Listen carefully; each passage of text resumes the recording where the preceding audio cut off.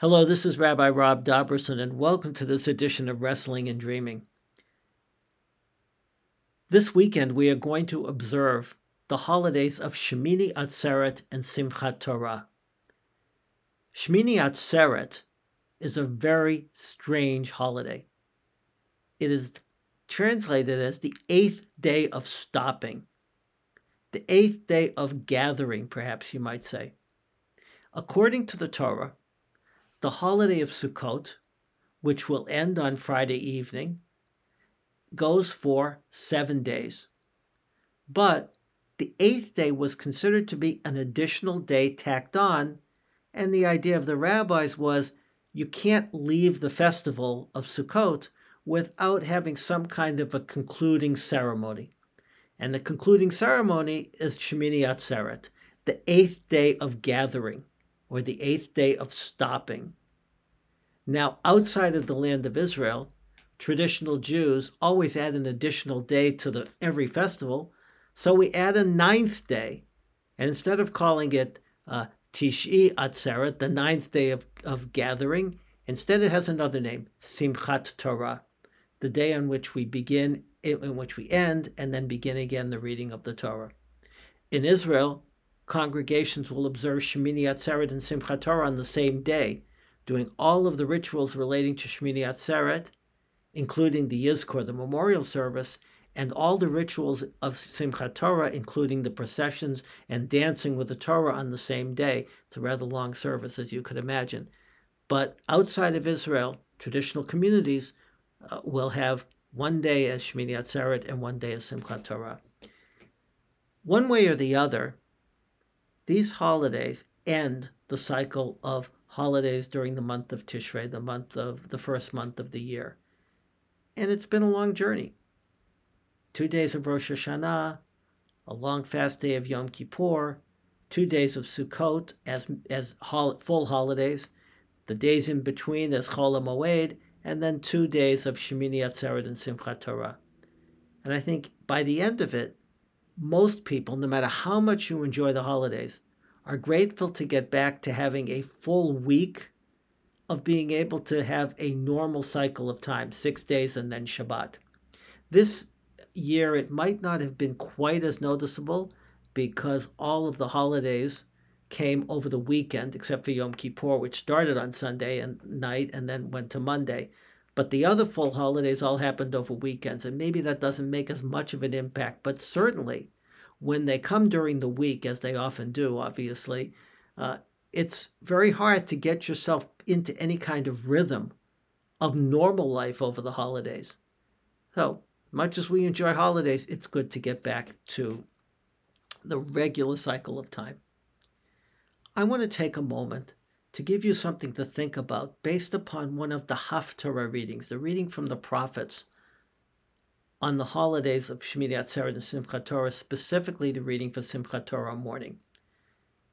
It's customary, as I've talked about here, and I want to talk about quite a bit over the course of this year because I want to focus some of my episodes of the podcast on the Haftarah reading for the week.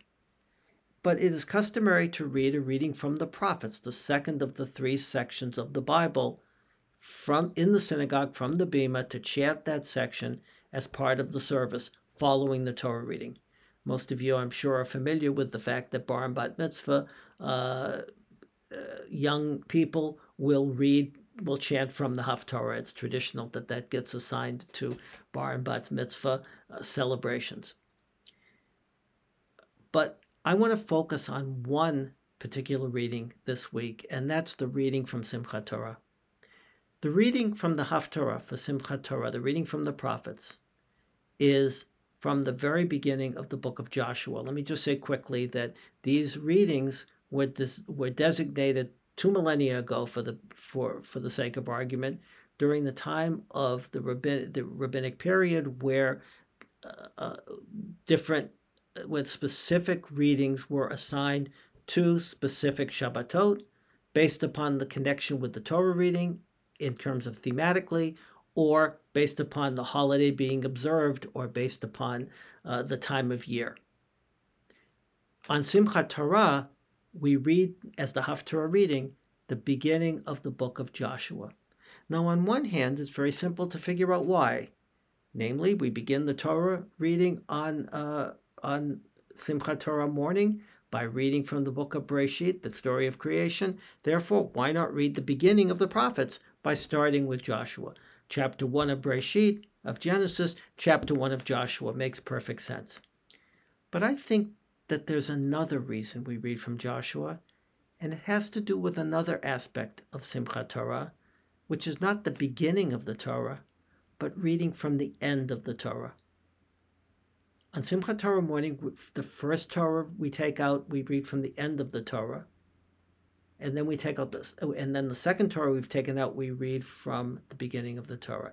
Focus for a moment on reading from the end of the Torah and think about what it means to then turn the page, so to speak, to the next section of the Bible.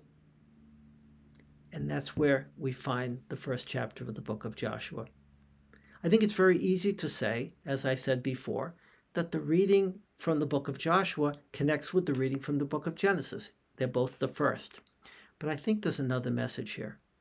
And I think the message is that when we reach the end of the book of reading of the Torah, we naturally go back to the beginning to emphasize the importance of the cycle of the reading of the Torah.